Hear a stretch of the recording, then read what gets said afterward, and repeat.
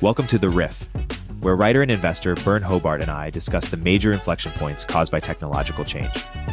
Our weekly conversation covers the obvious and not so obvious ways in which markets and businesses will adapt as a result. Let's jump right in. This week, I wanted to deep dive on your amazing capital gains newsletter, which is a corollary newsletter that you go deeper into some kind of basic finance concepts that you assume in the general newsletter that people already know. But for people who want to go deeper and make sure they really understand some of these foundational concepts, you outline them. And so I thought we would do some of them today. So I'll ask I'll start with a broader question that will then get us into a few of them, which is when public companies are undervalued, i.e. when an investor determines that a company is misproperly priced, either overvalued or undervalued, what are some common reasons as to why they might think that it's that is mispriced, or why it may actually be mispriced? Yeah, so I think really broadly, you can look at you basically want to look at two things, and what you want to argue is that both the price and the value of the company they're not stationary; they change all the time, and in an ideal, perfectly efficient market, every time the value changes, the price changes as well. And they're also, and we'll get into this a little bit later, there's also this factor of what risks you're taking when you invest in the company and who tolerates those risks and who doesn't. So like the first really broad way to categorize mispricings is to say that the two things that can happen are, one, the market has some reaction that overshoots in some direction. So, people look at Zoom in mid 2021, they say, hey, everyone's going to work from home forever and we'll all be using video conferencing, and the network effects on that are really powerful. Therefore, Zoom to the moon, and, everything's looking great at that company. So that's the one we'll bet on. So that's one version where, they over extrapolate good news, or they over extrapolate bad news. Company got sued, loses half its market value. You look at previous precedents and you realize that on average companies settle for less than a tenth of whatever the headline number of the lawsuit is, and therefore it's a buy. Even though you're still buying after bad news, or you're selling after good news, you're just betting that the market has over extrapolated. But the other one is sometimes just something changes about the company, the market doesn't pick up on it, and so over time there's this drift, this gap between the value of the company and the stock price that just opens up because the value is compounding at a different rate than the stock price. And that can also go in both directions. Like the exciting one is when a company has some kind of turnaround, and initially the turnaround is really messy, like they've laid off some people, they've shut down a division, they have told their customers they're raising prices, and some of the customers have walked. And then once the company gets things settled down, you realize that it's actually growing its intrinsic value at a rate much faster than the market appreciates, and you expect that price gap to disappear. And then the other piece on that is, people look at companies where they were great and have moved to merely good, but the stock price still treats them as great. So, someone who's thinking about that right now might look at a company like Boeing, and they might say, Boeing, it's one of two to three companies that can actually design and build large commercial aircraft. I say 2 to 3 because there is Comac, the Chinese one. But a lot of their designs are, from what I understand, pretty far behind the Boeing and Airbus state of the art. And also the parts that are closer to the state of the art, there's some evidence of industrial espionage for things like engine designs, stuff like that. So, you call it 2.5 companies that can do this. And if Boeing has just reached the point where they're really good at maximizing free cash flow and really good at buying back stock, and only pretty good at building planes that don't fall apart or crash, then but the value of Boeing's business has been hugely impaired. And if the company took some trade-off where they said they never sit down in a board meeting and say, we have the choice between 2% higher free cash flow or a 1% lower fatality rate. They never actually sit down and make that choice. They always explicitly prioritize, like, we're going to build the safest aircraft we can, and then we're also going to make a lot of money doing it. But they always make little incremental decisions that are going to be either that where there is a trade-off between the safety and the economics. And if they've been taking too many of those economics over safety trade-offs, then they can impair the value of the business, not just because they made what turned out to be just be an objectively bad business decision, and should have accepted lower margins in exchange for a little bit more safety.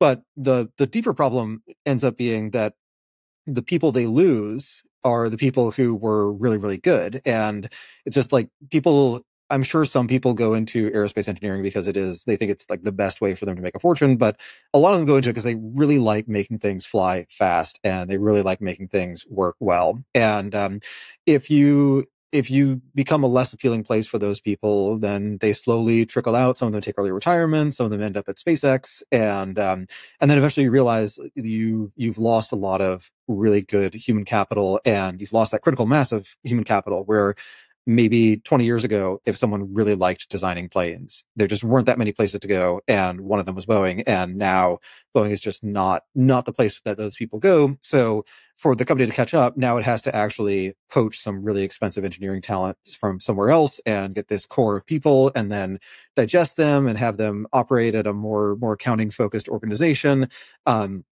And it's really hard to pull that off. So I would say those are the two broad categories: is either price changes too much or price changes too little. And those are both broad enough to be almost meaningless. But then a third category, kind of a meta category, is there are just sets of risks that some people are willing to take and other people are not willing to take. So I would say that we can do one that makes the professional investors look really good, and then one that makes the retail investors look good. So on the professional side, one case you might look at is there's a really rapidly growing company, and let's say it's, I don't know, Monster Energy drinks. You know, they're constantly shipping more and more pallets. Well, let's do hard seltzer. So hard seltzer, really trendy. Actually, around the same time as Zoom, was just like this huge contributor to the growth of a lot of alcohol companies, where a lot of their unit volumes are pretty stagnant outside of that.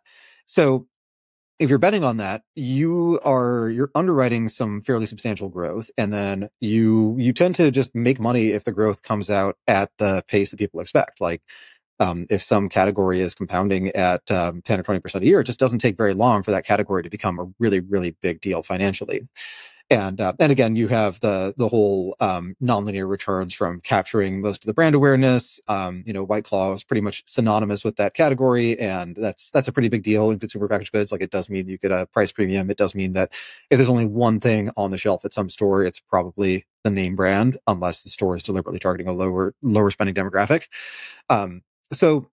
And then eventually it just becomes the ubiquitous default product. So if you're betting on that, you want to keep a very, very close eye on how sales are tracking. You also want to know how is sell-in versus sell-through going, because often where the problem first shows up is that the company is still able to ship a lot of volume to its customers, but increasingly the customers can't get that much volume out the door. They start having to discount. Maybe the customers start saying, we actually don't want to buy this much, and the company may just adjust, but the company may also say, well, if you want to buy any next year, you need to buy as much as we're asking you to this year. And it's a big category. We know it's a big category and it's a growing category. So you pretty much have to do what we say. And what can happen is you just end up with this overshoot where if the category is actually growing at 15% a year, but unit shipments from the manufacturers are growing at 20% a year, you end up with this inventory buildup, and suddenly the amount that customers can buy is actually no longer growing year over year. It's actually shrinking because they have so much inventory to work off and they've been burned by overbuying. And that's a case where hedge funds have a really big information advantage because they can buy the credit card data. They can buy data sets that look at basket level transactions. So someone like Nielsen, where they're actually getting lots of data directly from grocery stores. The hedge fund can look at the Nielsen data and actually see how unit volumes are tracking week to week. They can also do a lot of the channel check calls. So you find an independent grocery store, independent chain, and you get on a call with their some executive there, and you ask them how things are going in different categories and whether or not the seltzer trend is still going on. So a lot of those professional money managers, they can ride those trends, and then as soon as the trend is slightly slowing down, they just get out and they do fine. But one disadvantage they have is that if there is some company where you are pretty convinced that within 5 years it'll be much more valuable, but you also think that there's going to be a bumpy path to get there, for a lot of those same funds, that's actually just an untenable trade to make. Like, they need to know what's happening week to week and month to month. They need to know how the story is developing. They may believe that the stock will triple over the next 3 years, but if they also believe that this quarter is coming in light, they would rather be short than long, even knowing that the general drift is in a positive direction. The popular term for this is just time arbitrage. It's that if you have a long-term time horizon, someone else has a short-term time horizon, then you should go after it. There's also like a tax piece to this, that a lot of these large funds at this point, they're pretty much optimized for investors who are not paying the top marginal tax rate, whether that is nonprofits and foundations and pension funds and the like, or it's overseas investors who will just have a different tax structure. So for those funds, it's totally fine to have really rapid turnover and have all of their profits in the form of short-term capital gains. But if you're an individual investor, there is just a really, really big difference between realizing all of your profits as short-term capital gains versus realizing the profits occasionally on the longer-term capital gains rate. So that's a case where individual investors would actually have this advantage in coming up with a deeply researched thesis on why a company will do really well, and then accepting the fact that the company may do poorly in the short term. But another difference is if you're an individual investor and you're actually investing money, presumably over time the amount you invest goes up. Like, the fact that you're investing money means that you have saved more than you've earned. Presumably you're still doing that. So if year one of this 3-year wonderful cycle, if year one is actually the bad year and the stock goes down 20%, well, your average cost has gone down because you've continued earning money and you've continued buying more of the stock. So that's another case where there can be a mispricing where both sides can actually agree on the facts and fundamentals, and then they can put on the opposite trade because they have different time horizons and different expectations. And, the hedge fund investors, they're surely I know they're annoyed that they have to be shorting good companies or buying bad companies because of these near-term effects, but that's also just where the alpha is, and that's the kind of opportunity that they are structured to and paid to find. Yeah. And you had a blog post in the Capital Gains titled "Real Money Investors and Everybody Else: Why Some Invest Matter More Than Others." Is there anything more worth saying to this effect? Yeah. So real money investors would be broadly the investors who, at the limit, so it is a spectrum of real money versus fast money, but at the limit, a real money investor would be someone who plans to buy a stock and their entire expected value from this is the dividend. So they're buying it, they're holding it indefinitely. They think of it as owning a piece of a business. So in the same way that if a friend of yours is opening a new, a new food truck, you buy a piece of the food truck, like, your plan is probably not, I'm going to put in, I'm going to buy 10% of this and pay for 10% of the startup capital. And then in 2 days, when people are slightly more optimistic about the food truck because the line is longer than usual, I'm going to flip this to somebody else for a 5% gain. Like, your plan is probably, I'm investing in this food truck and hopefully it makes money and I get some money over time, but I'm not actually trying to take advantage of every little sentiment change in the value of that asset. And real money investors in the stock market, they're typically long only, they're typically unlevered. So they're buying for cash. They're not borrowing money. They tend to buy in a straightforward way. So buying the underlying stock and not using swaps or stock options or anything like that. And, they do tend to react to these longer term forces. And then fast money investors on the other side of the continuum, the fast money investor is trading entirely with the expectation that someone else will trade with them at a more advantageous price at some not known but easy to estimate point in the future. So fast money ranges from market making. Let's say stock is trading at $10, you buy it at 10, you sell it at $10 and a penny. You repeat that very, very frequently throughout the day, and you end up making a lot of money. You could also refer to a hedge fund where they're buying it at 10 and they're going to sell it at 11 in a month or two when some catalyst they expect actually plays out. But the thing to think about is that what a lot of fast money investors are doing is they're actually trading with the real money investors. So, and this, like, when hedge funds were smaller as a share of total equity assets under management, this was actually pretty explicit that your job as an investor at a hedge fund is to figure out what next quarter will look like for the companies you cover. And then your meta job is to figure out what will Fidelity or Capital Group or Franklin Templeton or whoever, like, what will these big mutual funds think based on the number that you think is coming? And so a lot of the fast money approach was like actually modeling the stock, but also like actually modeling the company fundamentals, but using that as an input into a model, a behavioral model of other investors. Now, as hedge funds have gotten bigger, that has actually changed. So at this point, the hedge funds are the marginal price setter. They are the ones who are actually mostly determining the stock price reaction to a given change at a company. So it is a trickier thing where everyone at these funds is implicitly modeling all the people at other funds. In some ways, that makes the job a lot harder because it's not like you're doing one thing and someone else is doing something else. All of you are doing exactly the same thing and trying to understand exactly the same set of companies in exactly the same way. In other ways, though, it makes it easier because what tends to happen in that case is you actually spend less time thinking about valuation because you just don't have a good model for what drives valuation. Like, what is it that causes the same company to trade at 15 times earnings because it's a low growth business that requires significant capital reinvestment over time. And then 2 years later, the same company trades at 35 times earnings because it's a stable growth business and they have this big capital moat where they've made all these investments and anyone who wants to go after their market would have to make similar investments and nobody would do that. So the business is actually safe and stable.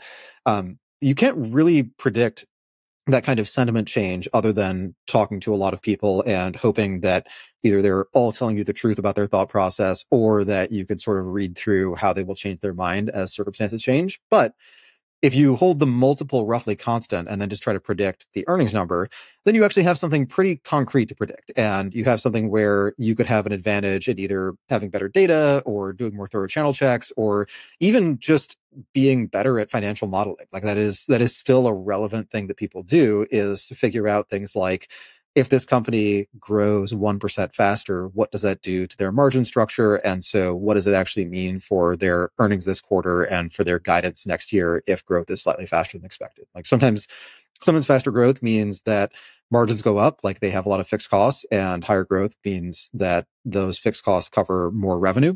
But sometimes higher growth actually means worse margins. It means that they are spending more money on advertising, or they're cutting prices, or they're doing something else that drives that top line. And so being really good at just these granular details of how do things flow through in the model, and how do changes in the company strategy affect how much cash the company requires and how much cash they will be able to return to shareholders, and how do you know, like, has management explicitly said we'll use the cash for a buyback or we'll use the cash for acquisitions, et cetera. Like all of that kind of detailed modeling does eventually get you to it gets you to a situation where you can make positive expected value trades on fairly short time frames.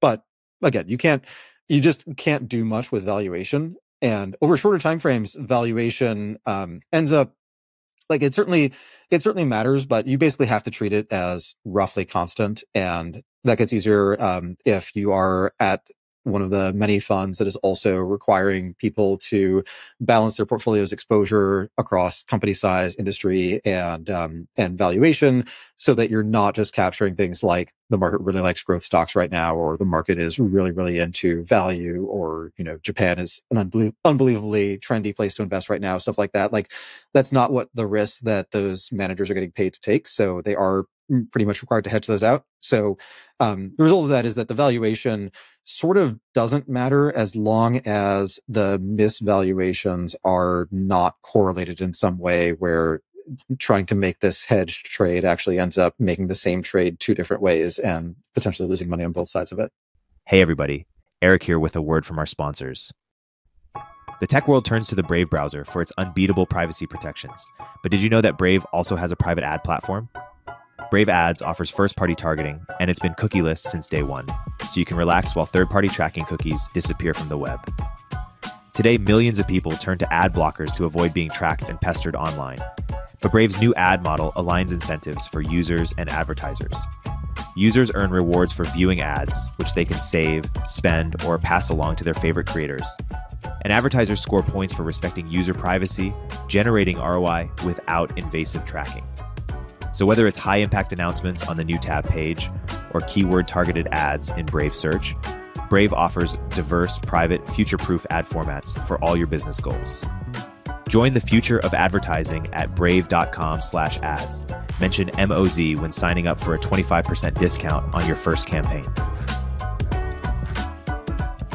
Earlier in the podcast, you alluded to this idea of who takes what kind of risk, and that we would get deeper into it. And you've written a bit about that. So why don't you unpack that a bit further? Yeah. So there is this kind of quantity way of looking at the world, which is that, and I think it's accurate. Like, it's not the only way to look at the world of investing, but it is an accurate model that tells you a lot, which is that every asset is basically required to produce some level of returns based on the risk entailed in holding that asset. So you can look at the relative returns of stocks and bonds over really long periods and see stocks do better than bonds. And the naive view, which is like the view I had when I first heard about the historical returns of these different assets, was like, I'm never going to do anything in bonds because stocks are obviously better. But if what you look at instead is take the annual return and divide it by the variance, you actually get a pretty consistent view that basically for every 1 point of variance, you get about 40 basis points of return. And that's pretty consistent across lots of different asset classes. And you get slightly different numbers for strategies within asset classes, but it's in that general ballpark. So, so then the next question is like, where does that volatility come from? And you can break different assets down in terms of their exposure to different kinds of risks. So stocks are at least theoretically levered to growth. Like, higher economic growth does mean higher profits over time.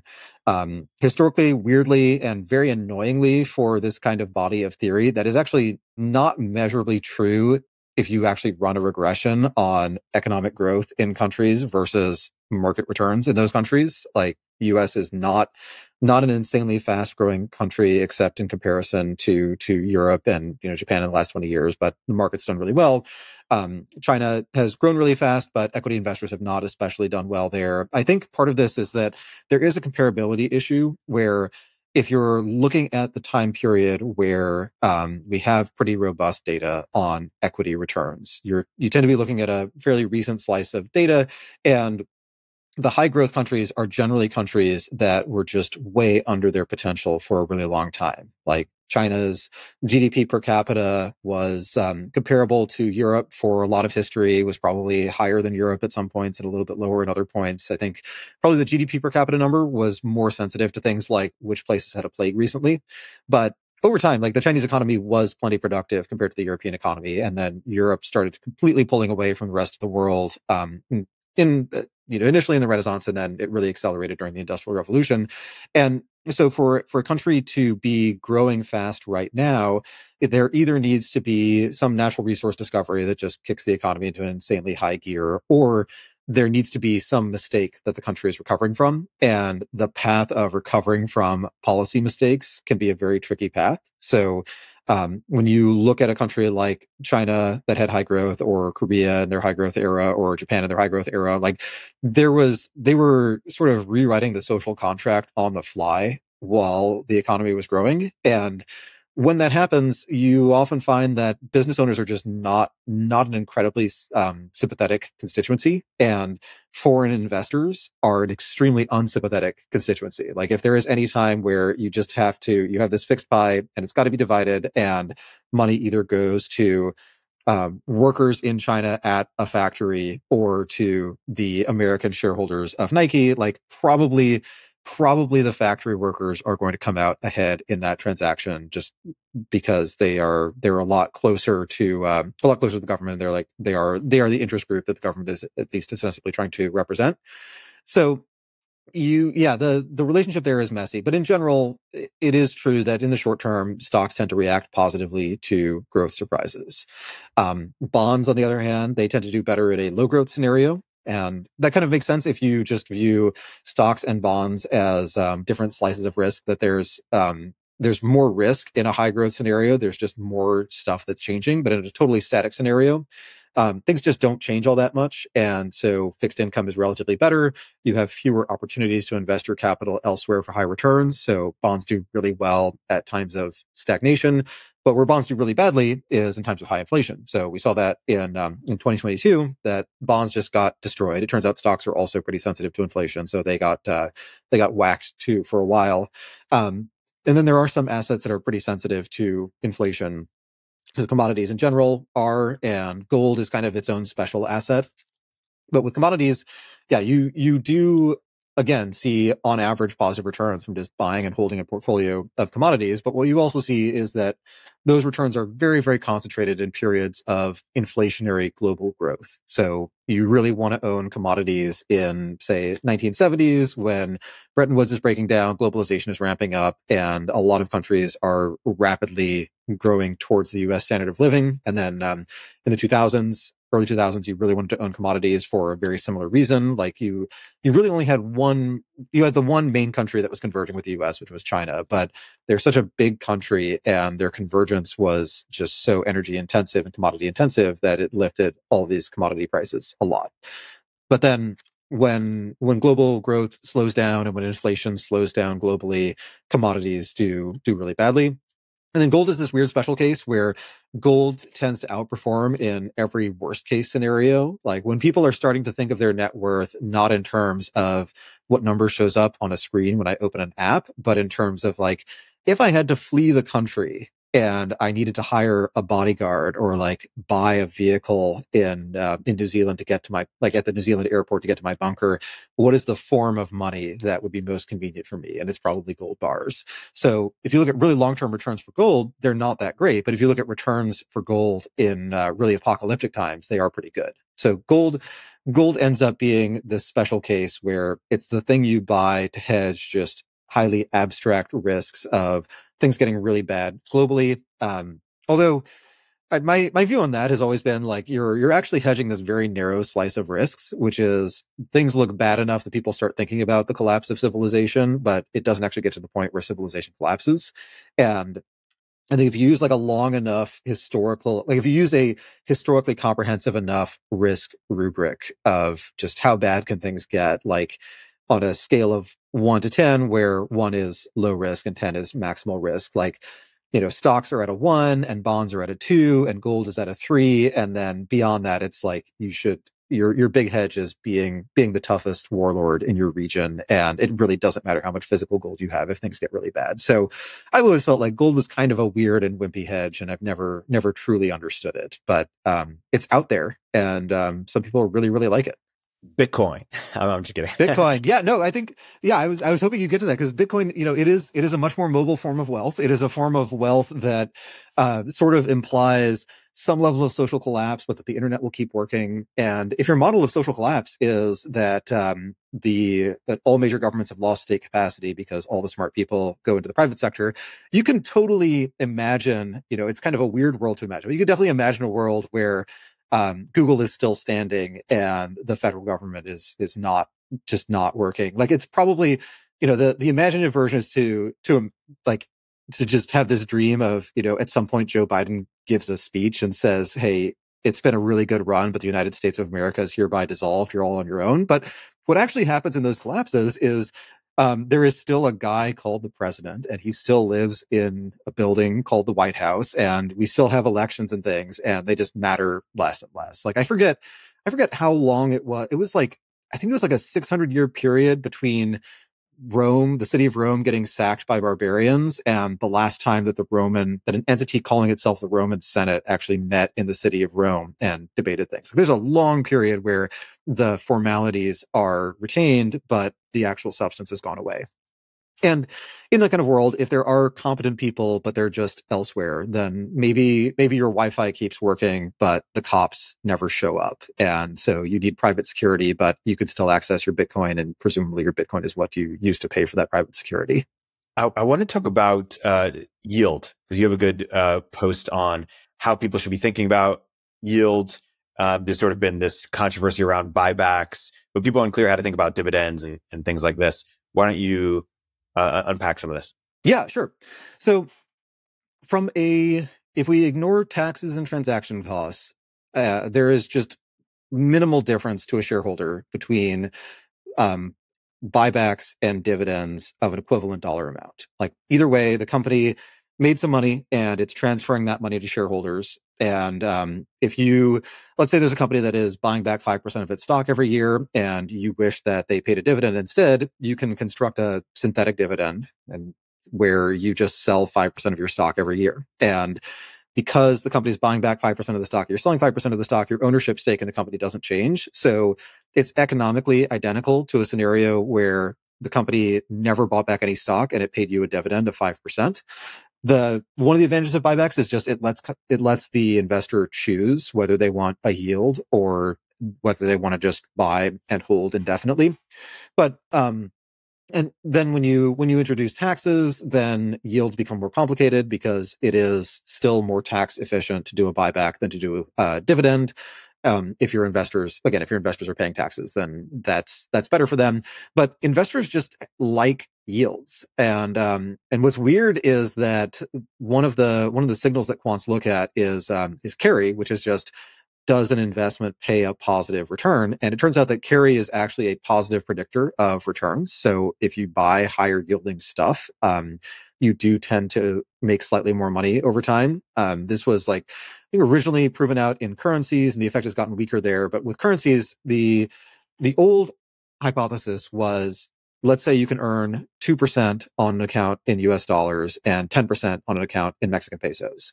The market is telling you that the Mexican peso will depreciate by about 8% against the dollar because there's no free lunch. But it turns out there is a free lunch, and that historically it would be more like the peso is going to depreciate 7% against the dollar. So if you put your money in just the higher yielding currency at all times, you do tend to make money. If you look at a long-term chart of how that strategy performs, you will find that it tends to crash. Used to crash pretty idiosyncratically, like Mexico goes through financial troubles in the early 90s, and everyone really wishes they hadn't been reaching for yield with their peso accounts. But in 2008, those carry trades all pretty much collapsed at the same time. And they actually collapsed in both directions, where the low yielding currencies people were borrowing to fund these trades, so dollar, Swiss franc, and Japanese yen, those all went straight up. And then the currencies that they invested in all went straight down. So it does become yet another way to earn a positive return by selling crash insurance to other investors who are going to earn a lower return in most years, but 2008 won't be such a nightmare for them. But yield becomes really interesting at a company level because there are different kinds of signaling involved in buybacks versus paying a dividend. So if a company buys back stock, implicitly they're saying, we think our stock price is too cheap. We think that we will make our shareholders better off by returning $1 billion a year to them in the form of buybacks versus in the form of dividends. And so that is one signal. But then dividends, because investors look at dividends, because investors often fixate on dividends, management knows that, at least in the US, you want to set your dividend at a level where you will almost certainly never have to cut the dividend. And companies love bragging about how long they've paid a dividend. They love bragging about how long they've been able to raise their dividend. Some companies have been raising their dividend consistently every year for decades, and they love saying that. And so that actually means that the dividend yield in that case is a credible signal about management's view of what is the worst case scenario, the worst case plausible scenario for their tenure as manager. So board is going to definitely have some input into the dividend. CEO is going to have some input. CFO is going to have some input. They all want to make a decision that's going to look good for the rest of their career, and probably a little bit longer. You definitely don't want to be someone who you retire on a really high note and the company instantly falls apart as soon as someone else is in charge, because it either implies that the company was falling apart before and you just quit before the problems were apparent, or that you were good at managing the company, but only because you had some insane supernatural ability to keep a bunch of details in your head and nobody else could do that. So you actually did a bad job of building an institution versus just building an extension of yourself.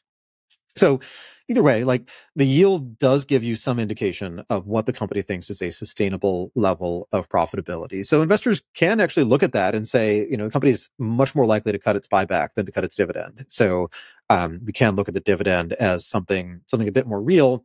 Unfortunately, companies have also realized this and adapted to this. And so there is a thing that some companies will do where they simultaneously pay a high dividend and constantly issue stock. And what they are basically doing is they are taxing share.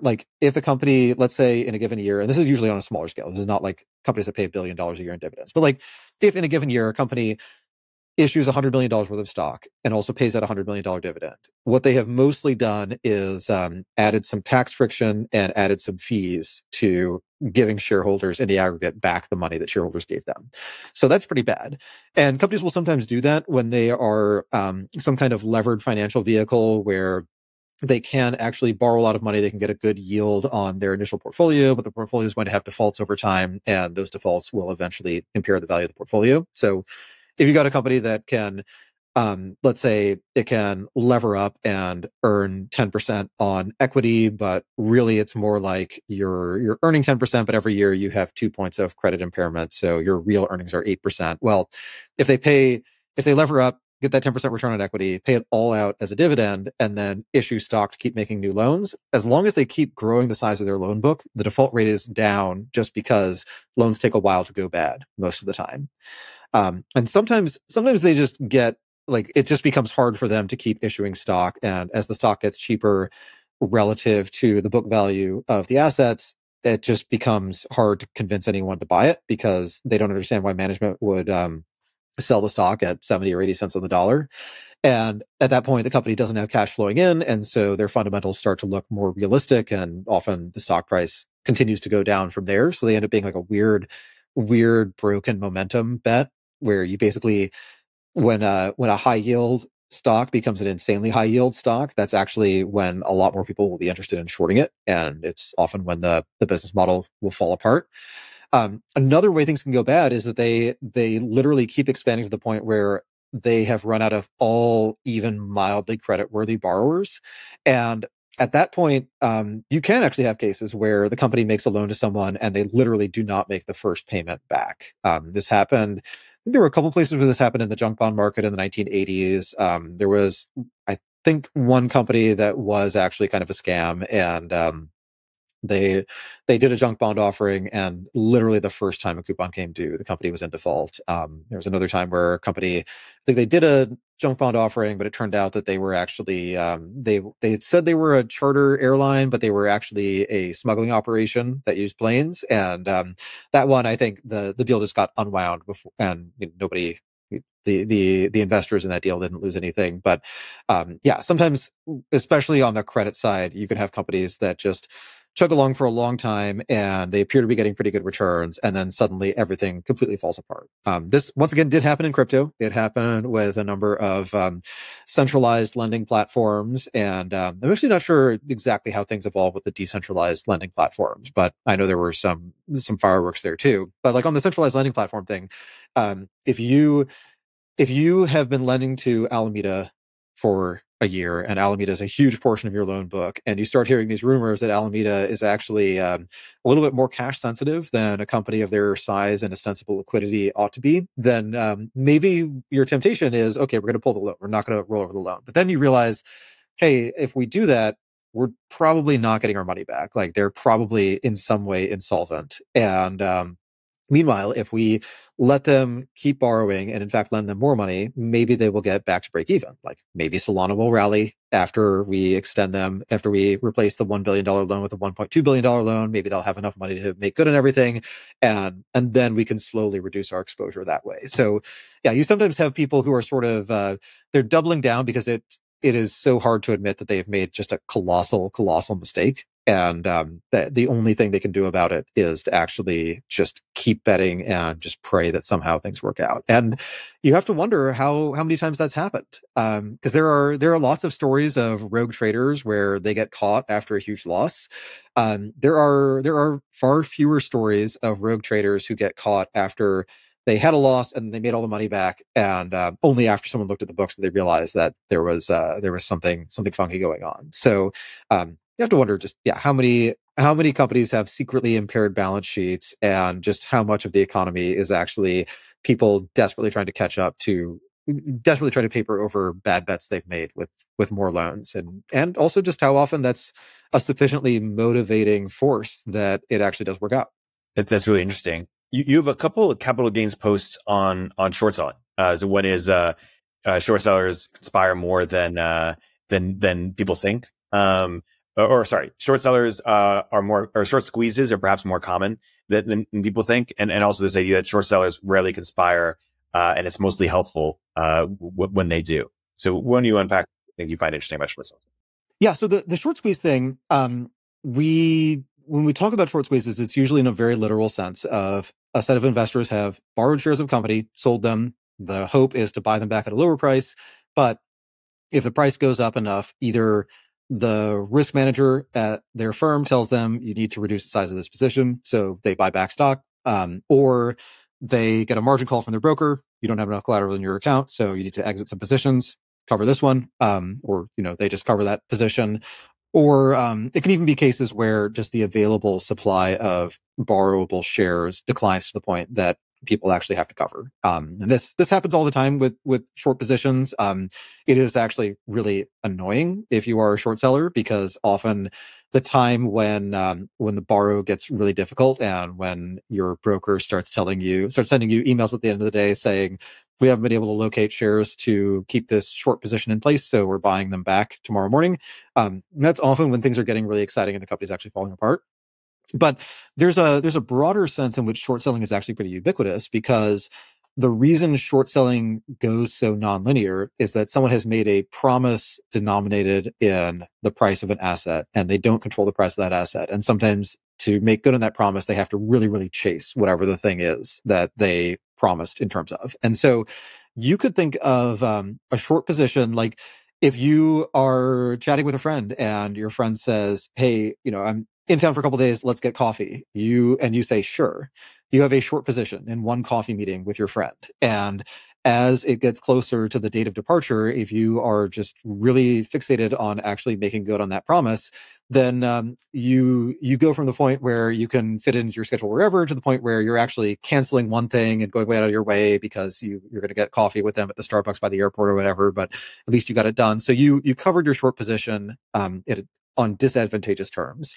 But it also shows up a lot in corporate M&A, where so my favorite example of this was Adobe and Figma, where I think like the simplest mental model is Adobe had a big short position in Figma. They had not built out that kind of multiplayer browser-based design and mock-up tool, and that was quickly becoming a standard entry point for more design tools. And Figma was adding features and capabilities and getting closer and closer to parity with other parts of the Adobe suite. And it was just really clear to Adobe that their choices were either spend a lot of money trying to get to feature and distribution parity with Figma, or spend potentially less money, probably less money on a risk-adjusted basis, just buying Figma out instead. And big companies they always have an implicit short position in whatever their most dangerous challenger is. So you can look at a lot of strategic M&A as covering those short positions. You could also look at some parts of government spending as covering short positions. Like U.S. government has a very large short position in medical care. A lot of medical care has been promised to a lot of important constituencies, and that promise is not denominated in dollars. It's not like Medicare is you get X amount of money that is in a special HSA and you could spend it on whatever. And if you can't afford the healthcare you need, then you're out of luck. It is a lot closer to a promise denominated in services. And so when the cost of those services goes up, then the size of that short position goes up. So that was another piece of short positions. But the last one is if you think of borrowing as shorting a currency, then that is mostly pointless. Like most of the time, that doesn't give you any information. If you switch from saying I have a mortgage to saying I have a pair trade where I'm long U.S. housing in one place and I'm also short the U.S. dollar, that's not super action guiding or informative. But what it does explain is this point that I alluded to earlier, where when people did carry trades, the funding currencies, so the currency you borrow in order to buy the high yielding stuff, those funding currencies all went massively up during the financial crisis. And the reason for that was that everyone who is a levered investor is also someone who has a short position in dollars. And sometimes there is a short squeeze in dollars, and there's just not enough dollars to go around. And people realize they won't be able to borrow dollars to service debts. So they have to buy dollars. And how do you buy dollars? Well, you sell something for dollars. So that is like a different way of looking at a financial crisis. Is people are selling assets, but it's really that they're buying dollars. But what turns out to be useful about that is that one of the striking things about financial crises is that there's this line, correlations always go to one in a crisis, where two different assets tend to trade kind of randomly, like there's some slight relationship, but then when things get really bad, they all move in exactly the same direction. And it turns out that you were not hedged because you were diversified, like you were making the same counter crisis bet 20 different ways. Just like with the example of carry trades all blowing up at the same time that the US stock market was crashing. This was also a time when high yield bonds were crashing. This is also a time when structured products were really, really crashing. So everything was going down all at once. And it was because what was really going on was there was this huge bull market in dollars. And so everything denominated in dollars just mechanically went down in price. So that's one piece on short selling. But the other one is the idea that short sellers generally do not conspire, but it's actually pretty okay to good if they do. And the thinking there is when people write about short sellers, there's often this conspiratorial view, and it is like, it feels a little bit, un-American to try to make money betting that something bad will happen to a company. Like, you do just have this weird inversion where everything you're looking for bad news. Bad news makes you feel good if you're short, and you want things to get really bad, which means you are sort of hoping that a bunch of people lose their jobs and a bunch of investors lose their money. On the other hand, you are also betting that something is overpriced and should go down in price. And if you are betting that the company goes to zero, you're also making this bet that this is just not a good company. Like, it's not a company that ought to exist, and it can't exist in its current form. In which case, really, the short seller bet is more like, hey, these people who are working at this company, they're not actually doing much good for the world. And it would be very inconvenient for them to switch jobs, but they should do it at some point. And it's probably good if that point happens soon. Now, because short sellers are just betting against betting against happy outcomes, they tend to be viewed pretty negatively on average. And if there's a company where it has lots of retail investors in its shareholder base, like GameStop, for example, and the people betting against those retail investors are mostly extremely rich people at big hedge funds who have really nice jobs, really nice lives, really big houses, etc. There's definitely like a class warfare element to this, and it does feel like the big funds are just conspiring to make things worse. Like, they actually want GameStop to fail. And in just the portfolio positioning sense, yes, they do, but there's just not much they can do to actually make a company fail. And they have a lot more scrutiny over behaviors they might engage in that would manipulate stock prices than retail investors do. And retail investors during the GameStop mania, they were openly saying they're trying to manipulate the stock price. Like, they were talking about how the market makers in options have these net short positions. They'll have to buy more GameStop as people buy more options and as the price goes up. So like but no, as far as I know, no retail investor has actually gotten in trouble for explicitly trying to manipulate GameStop's stock price to make it go up during that whole situation. They've gotten in trouble for other things, but not that. And other people have gotten in trouble for pumping and dumping stock prices and manipulating stock prices, but not in that context. And so it does create this dynamic where it's really easy to imagine all of these super rich people cynically conspiring to take money from the little guy. But these super rich people are also competing with each other. Like, they do not care that someone on Reddit made a 20x return from YOLOing into GameStop call options at the right time. That's just not the kind of trade that they do. And it's the amount of money is like very meaningful to the person who YOLO'd, but not actually incredibly meaningful to anyone at Citadel. So they don't care that much, and they don't want to conspire. Like, short selling is actually a case where you really want to be careful who you conspire with, because it comes back to the question of borrowing the stock. So if you own a stock and you hype it up to your friends and they buy it, the stock price goes up, you're in a better position. But if you're short a stock and you hype it down to your friends and they all short a bunch of stock, the price does go down, but the cost to borrow goes up because more people are borrowing the stock. And the number of shares available to borrow also goes down because more people are borrowing the stock. So you can actually have a case where hyping your short position worsens your returns, but hyping a long position improves your returns. So the short sellers have that incentive to actually be very discreet about what they're selling short. They also don't want to get squeezed. So and this is like, exactly what happened with GameStop. Was there were some funds that had very large short positions in GameStop and other companies. And once other funds knew about it, they might say GameStop is actually just not a great company. It's a dying mall retailer and the company's not going anywhere. But we do know that someone has to buy $1 billion worth of GameStop stock really, really fast. And so we're going to buy some ahead of them. We're going to sell it to them. We'll make some money doing that. So that's another reason that they don't really want to conspire. But it is actually kind of good if if different short sellers have done different levels of research on companies and they found different problem areas and different elements of the thesis, it's good for them to compare notes. Like, for one thing, it does make the market function a little bit better if you, as a large investor in a company, in this case, a large short seller, like if you know that you are one of 20 people who has exactly the same thesis and is expressing it in exactly the same way, that tells you maybe your position should not be so huge. That actually, even if you have only sold short like 1% of the stock, if everyone else is also doing the same trade in the same size, then actually 20% is short on this same thesis. And so when the stock starts going up, people have to buy a lot to cover. And so it can have that parabolic short squeeze situation. But also, it might be the case that you've done a bunch of research on, say, the CFO of this small shady company. You realize the CFO has been responsible for a couple of bankruptcies before, and before he changed his name, he'd been arrested for fraud or whatever. And then your friend is also short the company, but it's because they bought the product, they did some tear down and realized the product is not what it purports to be. So now, instead of one piece of damaging information, you have two. And once you have two pieces, you sort of have this fact pattern of everywhere you look, this company is doing something morally questionable. And so probably in the other places you look, it'll be equally morally questionable. So in that case, the short sellers can kind of accelerate this process of realizing that a given company is a scam. And so that works better for the short theses that are actually about scams. GameStop was not a scammy short thesis. Like, pretty much everyone agreed on the fundamentals of the company within reason, but they just felt like a lot of the short sellers just felt like it's overpriced, it's dying. People may overestimate how long it can stick around, but yeah, it was like a safe little short position to have, and then turned out to be unsafe after all.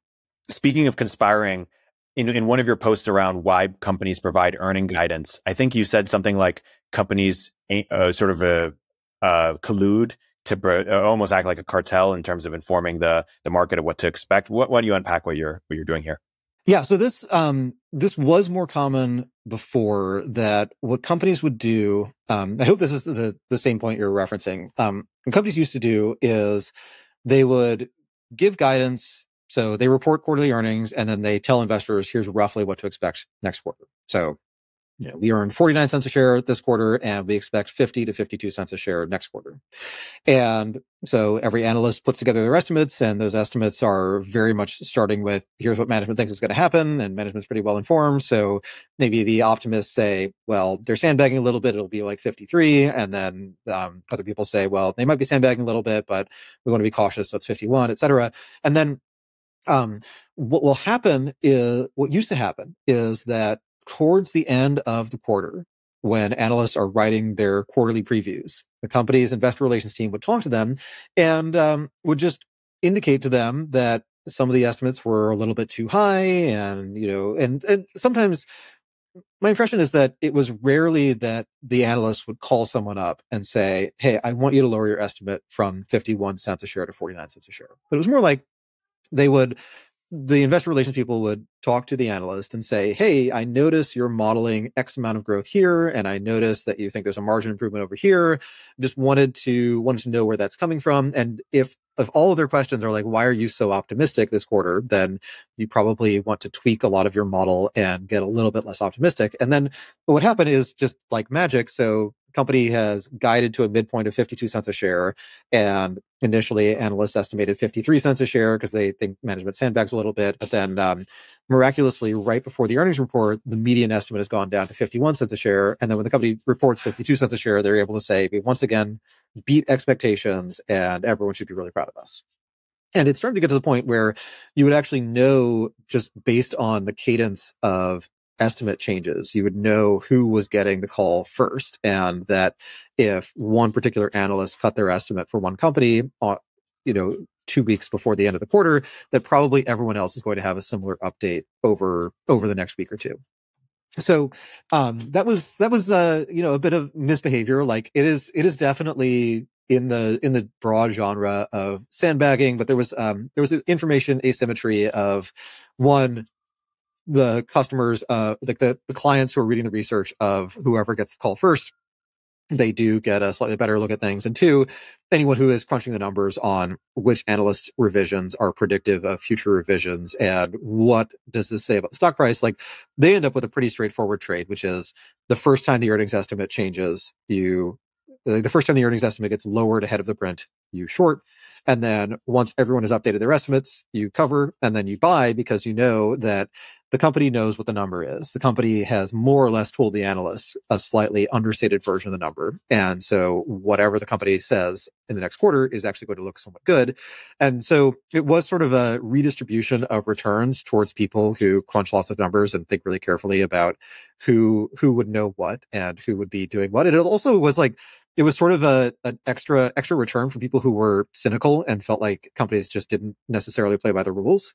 And the SEC didn't like it, so they fined a couple companies for doing this a little bit too aggressively. And it's still I am not clear on how much it actually happens, and it's not something I've been personally involved with or anything. It's something that I picked up after the fact from one, talking to people who'd worked as analysts who sometimes had these calls with investor relations that were like, your numbers are really high, and the implication was more like, your numbers are making the average consensus number look unbeatably high, and we would really prefer to beat the consensus numbers. So please find a reason to take your number down. And then, of course, the media coverage and the SEC settlement with these companies was also pretty good a pretty good indication that it was happening.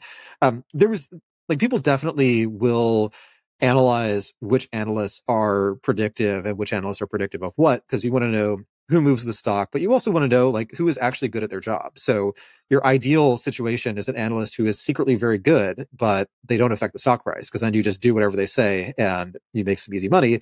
But the next best scenario would be you understand how information is flowing through the investment community and which changes in consensus are going to predict future changes in the same direction, such that you can bet on those. We're just at the hour, so let's find a stopping place here. But this was a great deep dive into some of your capital gains newsletters. I highly recommend people check them out. We'll link to them, and we'll in a future episode we'll go through some of the remaining ones that we haven't yet covered. Bern, always a pleasure. Until next week. Always. All right. Talk to you later. Bye. Thanks for listening to The Riff. Please go follow and subscribe, give us 5 stars, and check out Bern's excellent newsletter, The Diff, if you haven't already.